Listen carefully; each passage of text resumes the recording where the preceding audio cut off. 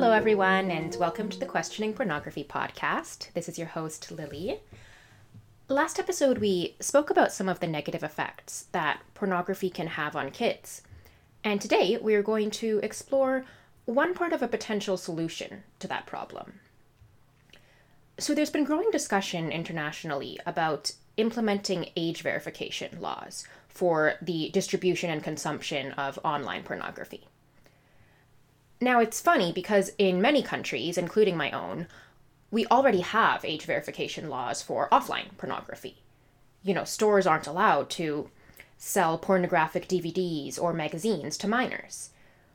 But when it comes to the online world, the same kids can go on porn sites and see the most hardcore porn available, and there's nothing stopping them from doing that. So in some countries, they're starting to catch on to this contradiction, essentially, and they're beginning to explore what it would look like to legally require porn sites to verify the age of their users, beyond just a simple "Are you over 18" button that any kid can easily click yes to. Now, I live in Canada, where a bill on age verification is currently being debated in our Senate, and I'm very excited about it. And in the following episode, I'll be sharing an interview that I was fortunate to have some months ago with the senator who proposed this bill. Her name is Senator Miville-Dechêne. In the interview, I also spoke with Mr. Murray Perkins, who served as a key consultant for age verification legislation in the UK, back when they were discussing implementing this kind of legislation.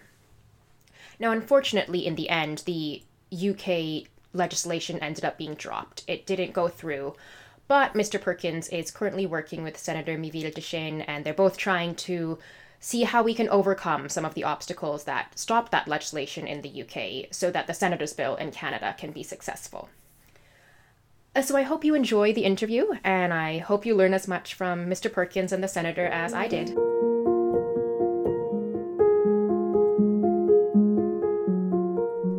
Well, Senator Miville-Dechêne, we'll start with you. I was so excited when I heard about the bill you proposed on age verification, and I really want to thank you for that work. I'm wondering if you could tell us a little more about, first of all, what inspired you to propose this bill, and then now that it's been tabled, are there any obstacles specifically that you anticipate in getting it passed, and how do you intend to hopefully overcome these obstacles? Well, my background is a feminist background. Coming from Quebec. Others who will speak on the bills will have other backgrounds. And I think we can all agree that protecting children against exposure to pornographic material is something that should go beyond party lines. We are speaking about children. And I think my strongest argument is that outside of the web, we have laws that prevent children to have access to all porn material, magazines, films, sex shop. All of that is very controlled. Why would it be different on internet? We also have laws that protect kids from buying cigarettes and alcohol. We do not say it's the parents' responsibility to prevent them from buying alcohol. We have laws. So why should parents be the only one responsible for that, considering also that we know that parental filters have limits? Among the obstacles, I will have two are defenders of privacy, because the third-party age verification involves a certain amount of exchange of data. So this is going to be an issue. There's going to be an issue of freedom of expression. Are you going to censor the art? Are you, education material? I'm sure there's going to be a lot of opposition on those two fronts, and we'll see. It's going to be an uphill battle, and I think it's very important. I'm a mother of two.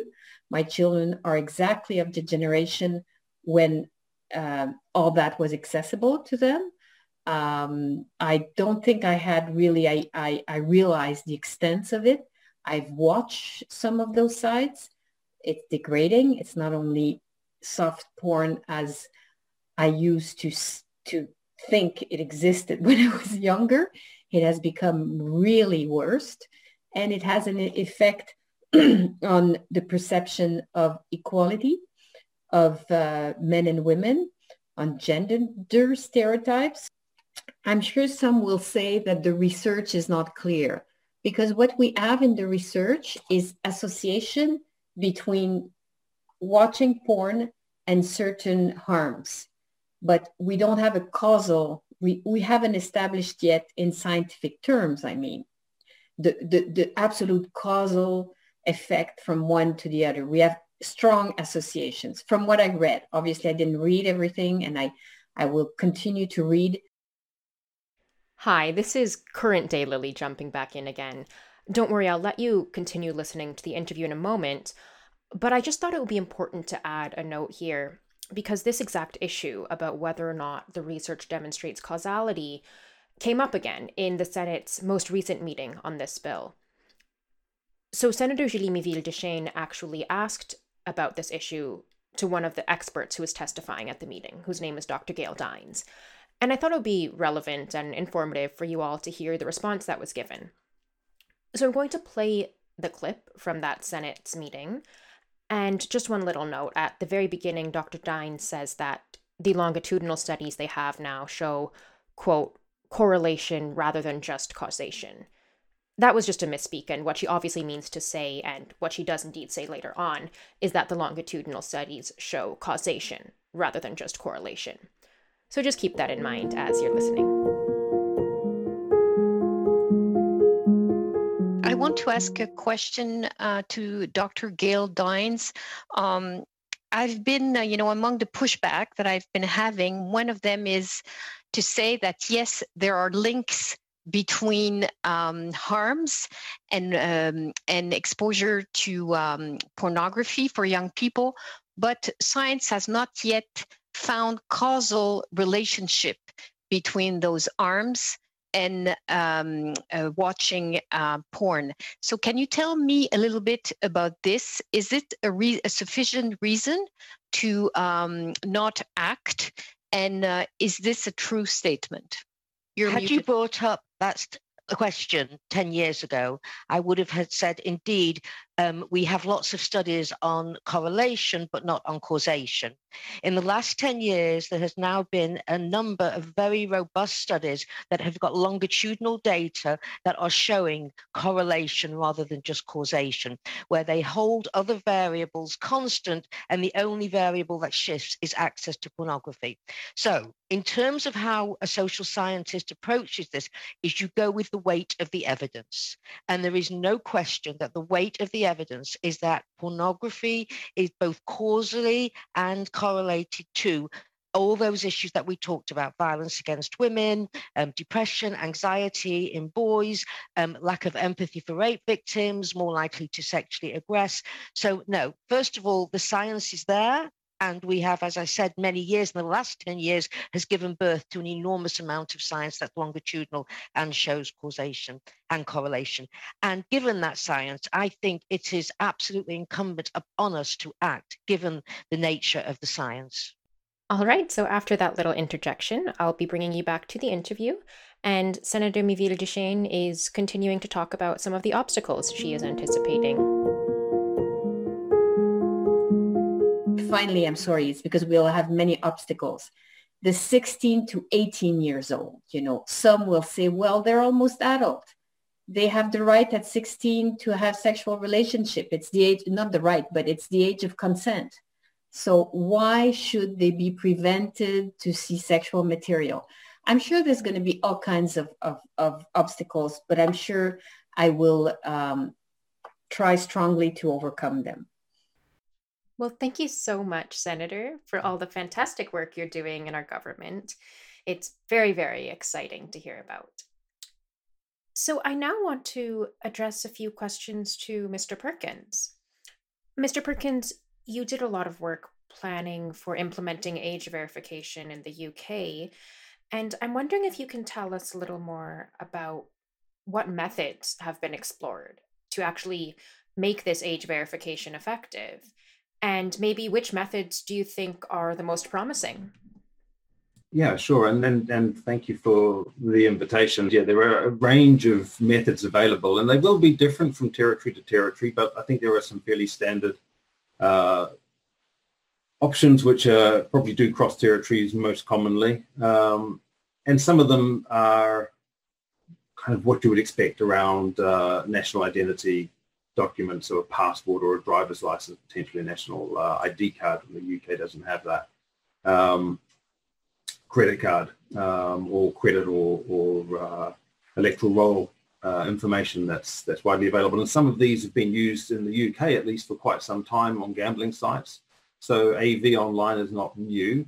And so the starting point for age verification is, what's in use at the moment. But one of the things which I think is relevant and important when it comes to the pornography sector as opposed to gambling is that there are some quite key differences between what's required if you're verifying for something like gambling as opposed to something like pornography. And gambling, for example, you have requirements to know your customer. You have anti-money laundering requirements. So you have to get quite a lot of information from a person before you're paying out any money to gambling. And in the UK more recently, having to get that information even if you're offering free gambling. So there's no payout. You don't actually have the money laundering issues, but you still want to know who it is. When it comes to pornography, it's kind of the opposite. You don't want to know who that person is. You don't need to know who that person is. If you want to make it work, and privacy concerns has already been raised, all you really need to know if you're verifying someone for pornography is that they're 18 or over. You don't even need to know their age. And so looking at some of those methods, what works in the gambling sector isn't going to work in the adult sector. No one's really going to want to put their passport details in or send a scan of their passport, even if it's going to a third party. Okay, some might, and it's going to work, but it's probably not going to be the best. So we saw some more innovative solutions coming through. There's you could use a digital ID. So there's more than one company actually that offers a digital ID, something that would sit on your phone. It would contain more information about you. It would have multiple uses, but the only thing that you would need to share with an age verifier for the purposes of the adult sector would be the single attribute that you're 18 plus. That's the only thing that's handed over. So there's no name, there's no other personally identifiable information, just that one attribute that this person is over the age of 18. The rest of that information is held, and it's only held on your phone. So it's a particularly sort of good, secure solution, but it does require that people sign up in advance to something like that. If people are really privacy conscious, if you just don't want to put anything online, there's a company that was offering a solution where you could go into a store, like a corner store or the local shop, and buy what was called a pass. Actually, it's like a little till receipt that's got a 16-digit number, and that number you would use that online to verify your age. The check itself has taken place in the shop, just as if you were buying an age-restricted product like cigarettes or alcohol, and you would leave that up to the person in the shop. Okay, could that be gamed in different ways? Yes, it could, but on the whole, would you have security around that? I think so, and you can have controls in place so that you would limit the number of these tokens that could be sold. For example, you can put a time limit on them, so they're only good for say 12 hours. So one of the challenges is, a young adult might go in and buy 10 of them and then sell them to local children. But you can put controls in place to protect that sort of misuse. The other thing we had in the UK, and it may be less viable in other territories, you'd have to have the system in place, is the mobile phone. In the UK, you can't buy a new mobile phone without that mobile phone having filters already applied. And if you want to lift those filters from the phone, you've got to age verify with your mobile network. And once you've done that, you've effectively got an age verified device in your mobile phone. So you could use your mobile number with an AV provider, put that number into the provider's system. They will send you back a text with a code to make sure the phone's in your possession and not just somebody that knows your number. And then you use that code, and that would be a means of verifying through the mobile. Again, it's in terms of privacy, you're not really giving up too much in the way of personal information, just your mobile phone, but actually there's a way of doing that technologically where you don't have to input your mobile phone, where your mobile phone can simply be pinged. That's a good solution, actually. I mean, it would happen instantaneously with with no personal information apart from the kind of IP address that people would pick up anyway. The maybe more recent innovative solutions, and I think probably one of the best, and I can see how this would evolve online and have other uses as well, is age estimation using a sort of facial estimation technology.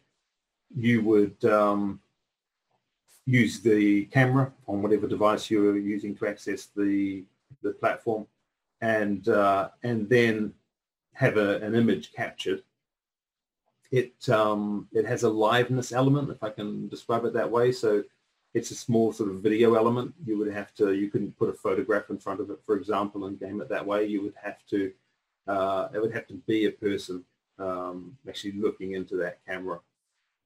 Now, there's no person on the other end of that. It's just the computer, it's AI, if you like, that every time it sees the face and makes that estimation, it's getting better and better at making those judgments. It's remarkably accurate already, and I've followed this technology with the company that's probably been the best in the UK at developing it. Just seeing it getting better and better and better, and to the point, I mean, I would say now that it's probably better than the average person at estimating somebody's age, because it's just done it so much, and they've tested it with people with makeup. They've tested it in schools with getting professional makeup artists in to try and sort of make children look older than they are, and it's really, really good at seeing through all of that. Tested it with different skin tones. It's pretty thorough, and as I said, it will only get better. The great thing about it is there's no personal information apart from, if you like, the biometrics of your face being captured, but that doesn't need to be held, and it's not held. Could they hold it? Yes. Would people trust it? That's another matter. Can you assess that? Can you certify that? Can you say, you're only going to be able to use this if we can, look at your system and confirm that you're not keeping the information. We can certify that that's not being held, that nothing's being sort of captured that can be hacked, and nothing can be passed on. So I mean, I think to the question of what's coming through, what's growing, I think that sort of thing is really at the forefront. And I think one of the things that's quite important that we did in terms of our approach is we didn't select a single product. We didn't select a single company or a small range. We set out standards that had to be achieved, and then look to those companies to meet those standards, but also to innovate and also to compete. And in that competition, we saw the cost of age verification go down massively within about a year. And that had been one of our early challenges. One of the things people said that, age verification wouldn't work, it would be too expensive. Well, we were able to see that addressed through competition in the industry. And I think innovation is something in this space that we will just continue to see. Well, thank you so much, Mr. Perkins. That was very informative, and I really appreciate all your knowledge on this issue. Now, Senator, going back to you, as we talk about the various different methods that are used for age verification, I'm wondering to what extent that will be informing your bill. So, for example, is there any room in your bill for the government to monitor, to a certain extent, what methods are used in order to ensure that they're satisfactory?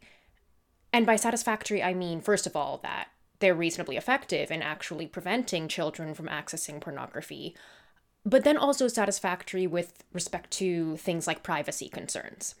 As I know, both you and Mr. Perkins mentioned that fear for privacy is one reason why people may oppose age verification legislation.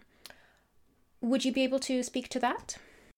if you don't mind, I would like to pop back a question to Mr. Perkins when he talks about face verification. This identification of the face should be done by the porn site and not by a third party, because in this case, it's just a face. So you need to do it right at the entry point. And every time you enter the, one porn site, it could not be dealt with as the other methods with a token. Am I wrong? Well, I mean, there are always going to be different ways that you could implement a piece of technology like that. In the way that it's been put together by a company, and there's more than one company, but I'm sort of in my mind thinking of a company which I think is at the forefront. They would, in the case of a porn service, they would still be the third party which sits at the front of that website. Okay. And your verification would be with them, separate from the porn site, and they would still then be able to issue a token. So it simply takes the place of a standard AV check. Okay, so that's, when I will talk about age verification, I think it's really important to insist on the fact that a third party has to do it. Nobody has any confidence in porn site. They're in conflict of interest to start with. So, I don't have any confidence in the fact that they would not keep information and all that. So a third party is important. Standards are absolutely important. I was talking to a British company, who said they were using this system of having a real person. Because for me, this idea of, putting your picture, it, doesn't do anything. You need to have a real live picture of somebody and the document. So there are methods now to chop up information in the systems so it cannot be reconstituted. I'm not explaining it very well in English because it's my second language, but there are now technologies that help to diminish the risk for privacy. Obviously, I think what was the most interesting here is that no methods now, complete and full method has been tried out. Everybody's thinking about it. People are trying out stuff, but we're still in the experimental phase. And I think this will be an argument for the people against it. But it's moving fast. I already receive phone calls from companies who are interested. There's money to be made. So as Mr. Perkins says, we have to count on competition and innovation to help out on those issues. But the big thing that stopped movement in UK was privacy. People, I read that people were afraid of having a repertory of porn users. But I'm sure there were other reasons why Boris Johnson dropped it, political reasons, but it is the main concern. And to be frank, I haven't found all the answers. The beauty of a law, it's progressed from first reading, second reading, then you have a committee who hear witnesses, and obviously you try to pick up witnesses that are very knowledgeable and about what it is, those age verification system, and obviously I won't have all the answers. You heard Mr. Perkins, all that is evolving. Well, thank you so much to both of you for your valuable insights. I really appreciate that. Moving on to another question for Murray Perkins. I know that one of the main concerns about age verification, and something I'm currently trying to wrap my head around, is just how is this going to work with respect to the international nature of the web and jurisdictional issues of the law, so to speak. So let's say, for example, Canada goes ahead with passing age verification legislation. Presumably that would allow them to regulate Pornhub and all the other MindGeek porn sites, since MindGeek is a Canadian company. But could MindGeek simply move its servers to another country, and would that allow them to escape the Canadian laws on age verification? And is Canada able to do anything about all the other porn companies that aren't based in Canada? Do you have any thoughts on that? Yeah, I think it's a really good question. And one of the challenges in, I think, making age verification work in practice is a level playing field for the adult industry. And I kind of worry. I sometimes might come across as really don't want to be a bit of an apologist for the adult industry, because I spent quite a bit of time with the industry and trying to understand what they needed. And not that this is about what the porn industry needs, because it's obviously not, and not sort of sympathies there, but there are ways for the industry to circumvent almost any control that we would put on them.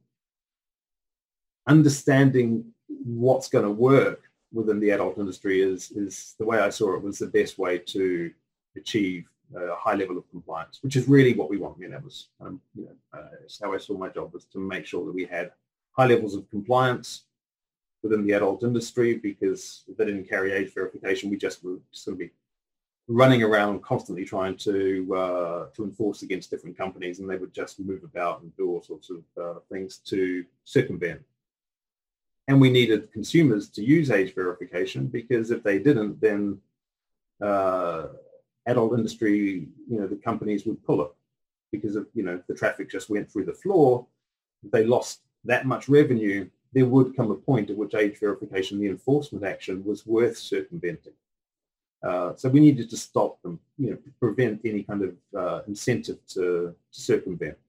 So a level playing field was important. And one of the best ways to achieve a level playing field is to ensure that the enforcement action is applied across the board evenly. If it is, as you said, if it's only about one state, or the companies operating within one territory, so you have to find enforcement tools which aren't going to be restricted by sort of domestic limitations.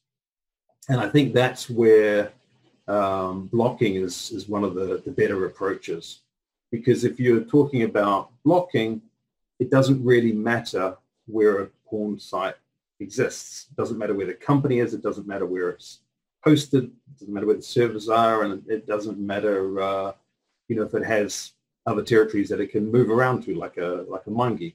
It's in quite a few territories. Obviously, its head office is in Montreal, but it's got a presence in a lot of other places.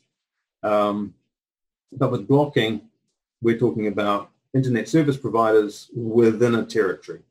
So for Canada, you have your Canadian internet service providers. They're who you deal with.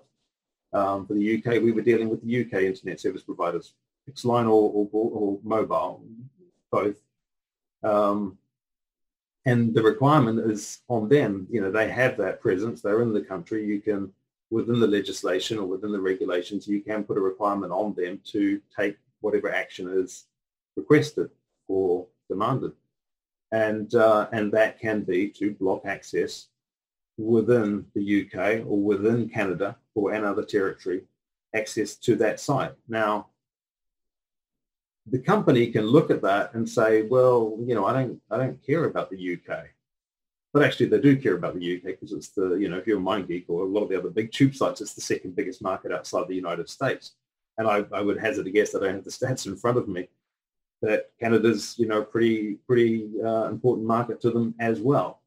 So they don't want to lose that traffic.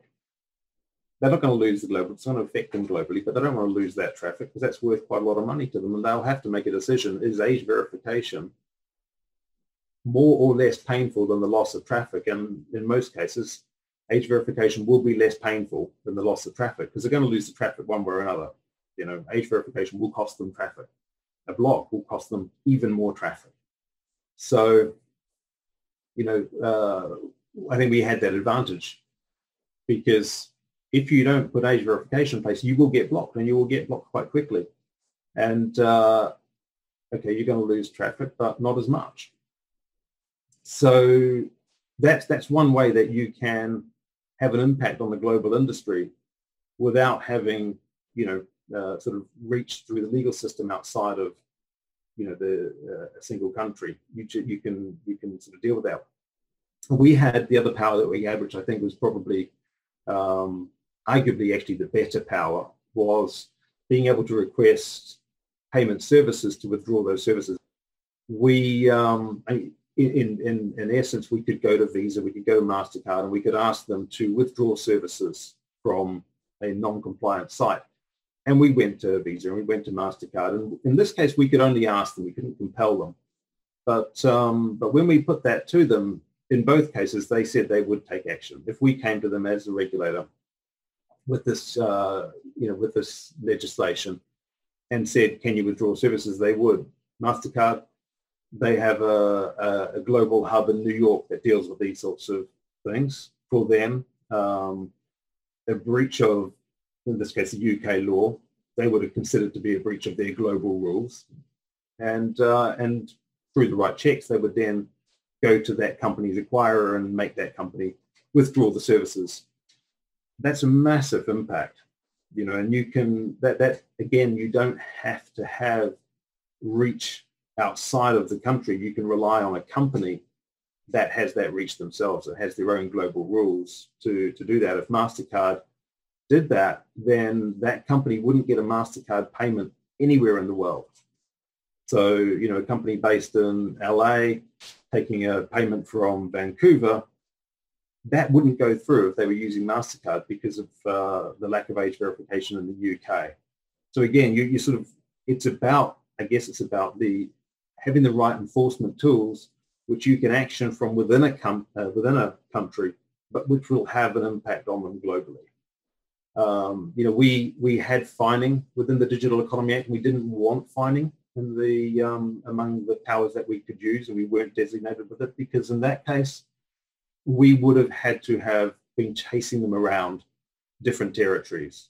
It would have been costly. It would have both time and just the expense of doing it, and it, all likelihood, wouldn't have been successful. It's sort of a good example of sort of not having, if they were in the UK, that'd be fine, but outside the UK, it would be very difficult. So, there are enforcement tools that will work and enforcement tools that won't.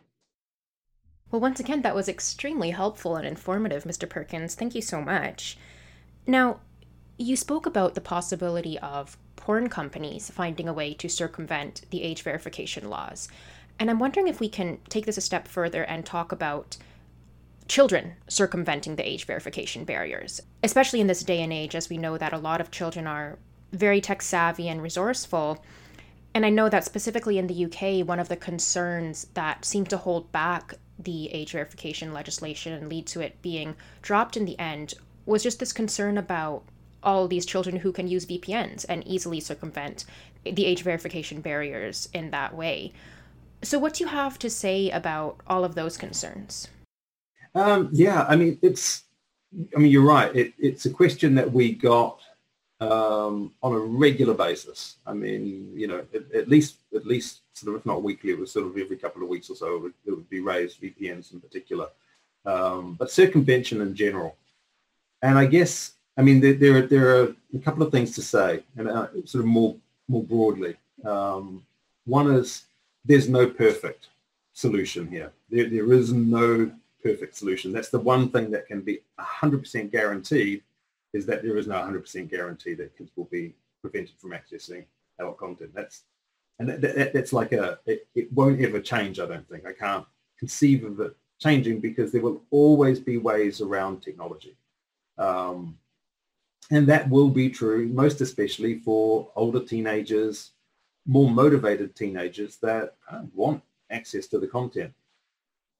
The choice then is, do you go ahead knowing that, or do you think that's a sort of a showstopper? And for me, it's a kind of a no-brainer. You go ahead.